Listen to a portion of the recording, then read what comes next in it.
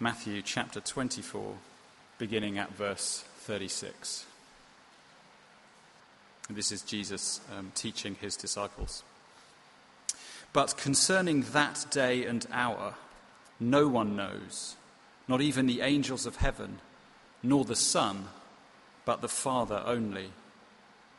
For as were the days of Noah, so will be the coming of the Son of Man. For as in those days before the flood, they were eating and drinking, marrying and giving in marriage, until the day when Noah entered the ark, and they were unaware until the flood came and swept them all away, so will be the coming of the Son of Man. Then 2 men will be in the field, one will be taken and one left. 2 women will be grinding at the mill, one will be taken and one left. Therefore, stay awake, for you do not know on what day your Lord is coming. But know this, that if the master of the house had known in what part of the night the thief was coming, he would have stayed awake and would not have let his house be broken into. Therefore, you also must be ready, for the Son of Man is coming at an hour you do not expect. Who then is the faithful and wise servant whom his master has set over his household to give them their food at the proper time? Blessed is that servant whom his master will find so doing when he comes. Truly, I say to you, he will set him over all his possessions. But if that wicked servant says to himself, "My master is delayed," and begins to beat his fellow servants, and eats and drinks with drunkards, the master of that servant will come on a day when he does not expect him, and at an hour he does not know, and will cut him in pieces and put him with the hypocrites. In that place there will be weeping and gnashing of teeth. Second reading is on page 1237, near the end of the Church Bibles, from Revelation chapter 3, beginning at verse 1. And to the angel of the church in Sardis write, the words of him who has the 7 spirits of God and the 7 stars. I know your works. You have the reputation of being alive, but you are dead. Wake up and strengthen what remains and is about to die, for I have not found your works complete in the sight of my God. Remember then what you received and heard, keep it and repent. If you will not wake up, I will come like a thief, and you will not know at what hour I will come against you. Yet you still have a few names in Sardis, people who have not soiled their garments, and they will walk with me in white, for they are worthy. The one who conquers will be clothed thus in white garments, and I will never blot his name out of the book of life. I will confess his name before my Father and before his angels. He who has an ear, let him hear what the Spirit says to the churches. Well, John and Chris, thank you for reading. Let me just pray for us before we start. Father, we pray that through your Spirit, your word would speak into our hearts and change our lives today. In Jesus' name, amen. Well, my name is John Rees, and Helen and I were members of the congregation here until a few weeks ago when we moved away. It's nice to come back to Dulwich, comfortable, quiet, prosperous Dulwich. We've moved to Sevenoaks, which has a lot of similarities. It's out of London. It has an even higher proportion of large 4x4s than Dulwich. It's a prosperous part of southeast England. Lots of people rather like Dulwich people commuting up to the city. And compared to other parts of the country, it seems a rather civilised, slightly sleepy place. Just as Dulwich always seems an island of calm and tranquility compared to other parts of London. But that's enough about Dulwich and Sevenoaks. Today we're looking at the church of Sardis, part of this series of letters to the 7 churches in Revelation. I put some brief headings on the back of the service sheet. We'll spend most of the time on the first heading, the sleepy church. I'm sorry that to be ready seems to have crept into the first heading. The church needs to not be ready to wake up, but to wake up, the sleepy church. But Sardis is not Dulwich, is it? The city that was Sardis is now in modern-day Turkey. It was 30 miles southeast of Thyatira, the last church to receive a letter, the subject of Jake's talk last week. Do listen to that online if you missed that. Sardis was capital of the kingdom of Lydia, a great trading centre where 5 major roads met. And 600 years earlier, the king in Sardis was Croesus in 560 BC. You've probably heard of Croesus, who had legendary riches. So the phrase "as rich as Croesus" comes from here, from Sardis. And the first coins minted in Asia Minor came from Sardis. It's also a place where modern money started, the forerunner of city trading. Some of you here will know much more about city trading than I do. And the city of Sardis was built on a ridge of rock coming out from Mount Tmolus. And according to the Greek historian Herodotus, Sardis thought itself impregnable because of its position on the rock. But then it was besieged by the Persian king Cyrus, the king who ended Israel's exile in Babylon. And the story goes that one of the soldiers, Hierodiades, watched a soldier who was guarding Sardis drop his helmet accidentally from the ramparts, and he continued to watch then as this soldier climbed down a secret path to retrieve his helmet. And that night, Hierodiades climbed up the same path with a group of soldiers. He found the battlements completely unguarded. The guards were asleep, thinking they were safe, and he took the city. And Sardis gained this reputation for being complacent, sleepy but rich and self-satisfied, looking inward, not outward. The city was devastated by an earthquake in AD 17, and it was quickly rebuilt because of the wealth that they'd earned by its trade in wool and in dyes.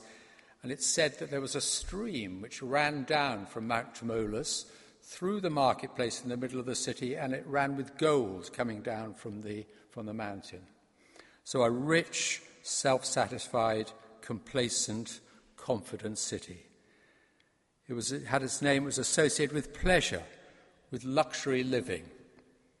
So you see no similarities between Dulwich or Sevenoaks and Sardis. And if you've been here for the last 4 weeks, or you've listened to the sermons on the website, you'll know that the letters to the churches are from Jesus. An expression of Jesus' authority comes at the start of each of the letters. Here in chapter 3, verse 1, we read that this is from him who has the 7 spirits of God and the 7 stars. The 7 spirits are before Jesus' throne, we're told in chapter 1, verse 4, and the 7 stars are the angels of the 7 churches from chapter 1, verse 20, held in Jesus' right hand, showing that these churches that he's writing to, that he's correcting, are precious to Jesus. But the letter to the church in Sardis that we're looking today has a marked change from the first 4 letters in Revelation that you've looked at. The first 4 letters have all started with some commendation to the church, a recognition of the problems they were facing. Ephesus, we read, had endurance. Smyrna dealt with their suffering and with poverty. Pergamon was holding fast in danger. Thyatira last week had love and faith and service. They faced problems from persecution, from slander from Jewish leaders, from compulsion to worship Caesar as king. But they were commended first for their positive attitudes.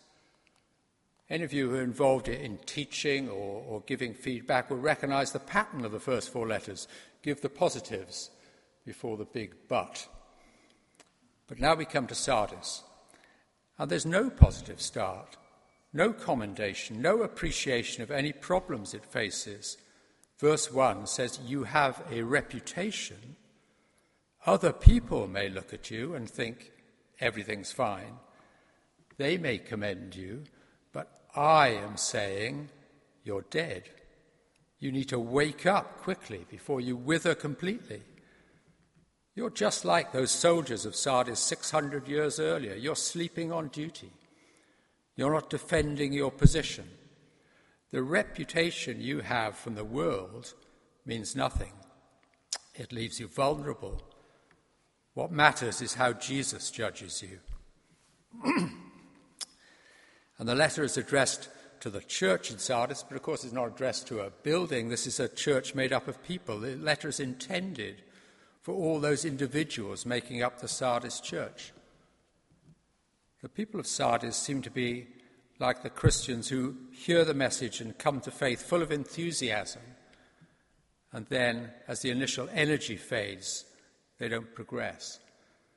They may come to church each week, well, or most weeks anyway, but they're not growing. The people of Sardis remind me of the seed that fell among thorns in the parable of the sower. Matthew 13, verse 32 said, "As for what was sown among thorns, this is the one who hears the word, but the cares of the world and the deceitfulness of riches choke the word, and it proves unfruitful." Now, I was brought up going to church, but I drifted away in my early teens and came back to follow Jesus in my 30s. And I remember that great feeling of elation when I first came to believe and was baptized. It hasn't always continued that way. I know that I need to listen to Jesus' message that John gives us here, to wake up, to strengthen what remains. Could it be that the comfort of life in Dulwich might have the same sleep-inducing effect on any of you? Now, in the first two verses, you'll see that death and sleep are treated the same. You are dead, wake up. And the Bible, of course, often uses these similarities, doesn't it? Jesus talks of Lazarus having fallen asleep when he raises him from the dead. So here's the question. How do you know whether you are asleep, as the people of Sardis are? Have you had one of those nights when you wake up during the night a few times? It seems as if you've spent most of your night awake. Now, when I practiced as a doctor, I used to be responsible for looking after a sleep centre that looked at problems of breathing during sleep. And people often used to say, when they spent the night at the sleep centre, they hardly slept a wink. They would say, "You won't be able to make a diagnosis because I didn't get any sleep. I was awake all night." Now, we could see their sleep because they had electrodes stuck all over their head to measure their brain waves, their electroencephalogram.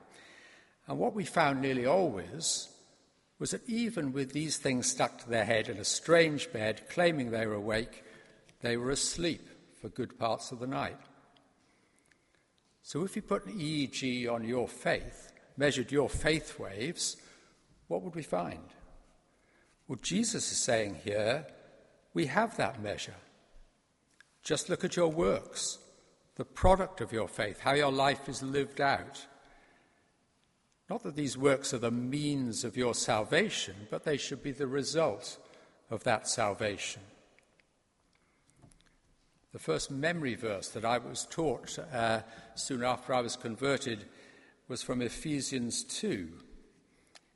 And let me read it. "For by grace you have been saved through faith, and that is not your own doing, it is the gift of God, not a result of works, so that no one may boast. For we are his workmanship, created in Christ for good works."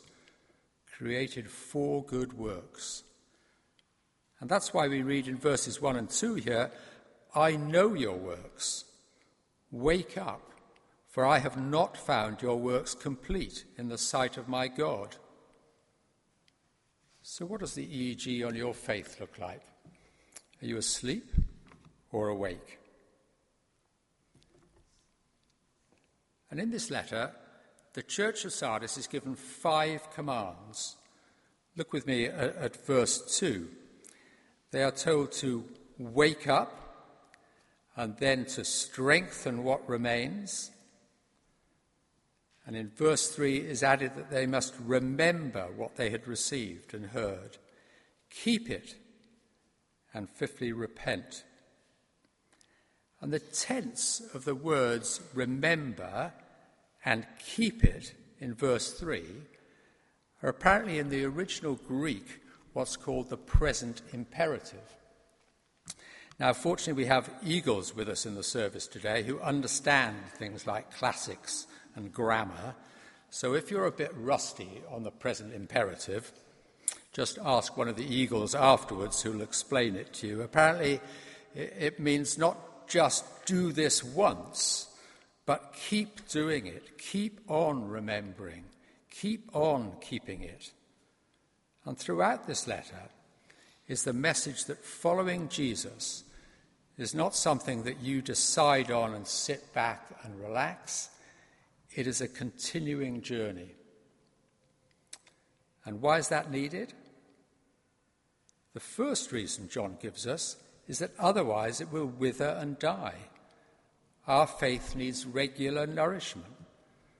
Nourishment through reading God's word, repentance for our sin, and prayer, so that our lives will be fruitful and our work seen as complete in the sight of God. And like the city of Sardis, our faith, that precious gift of God's grace to us, will be under attack from the world around us, from the devil. So we need to strengthen it. The attack may come where we least expect it, where we think our defences are strong, like the soldiers of Sardis, attacked up the undefended secret path. Where might we be complacent? Where might sin be creeping in? Where do we need to strengthen our defences? Let's move on more briefly to the second heading. The next reason that John gives us for the urgency of this instruction to wake up is because we're waiting for the return of Jesus, who will come again in judgment.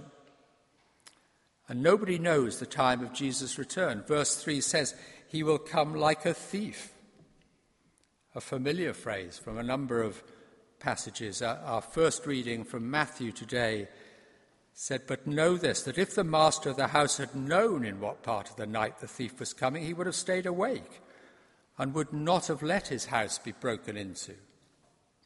Therefore you also must be ready, for the Son of Man is coming at an hour you do not expect.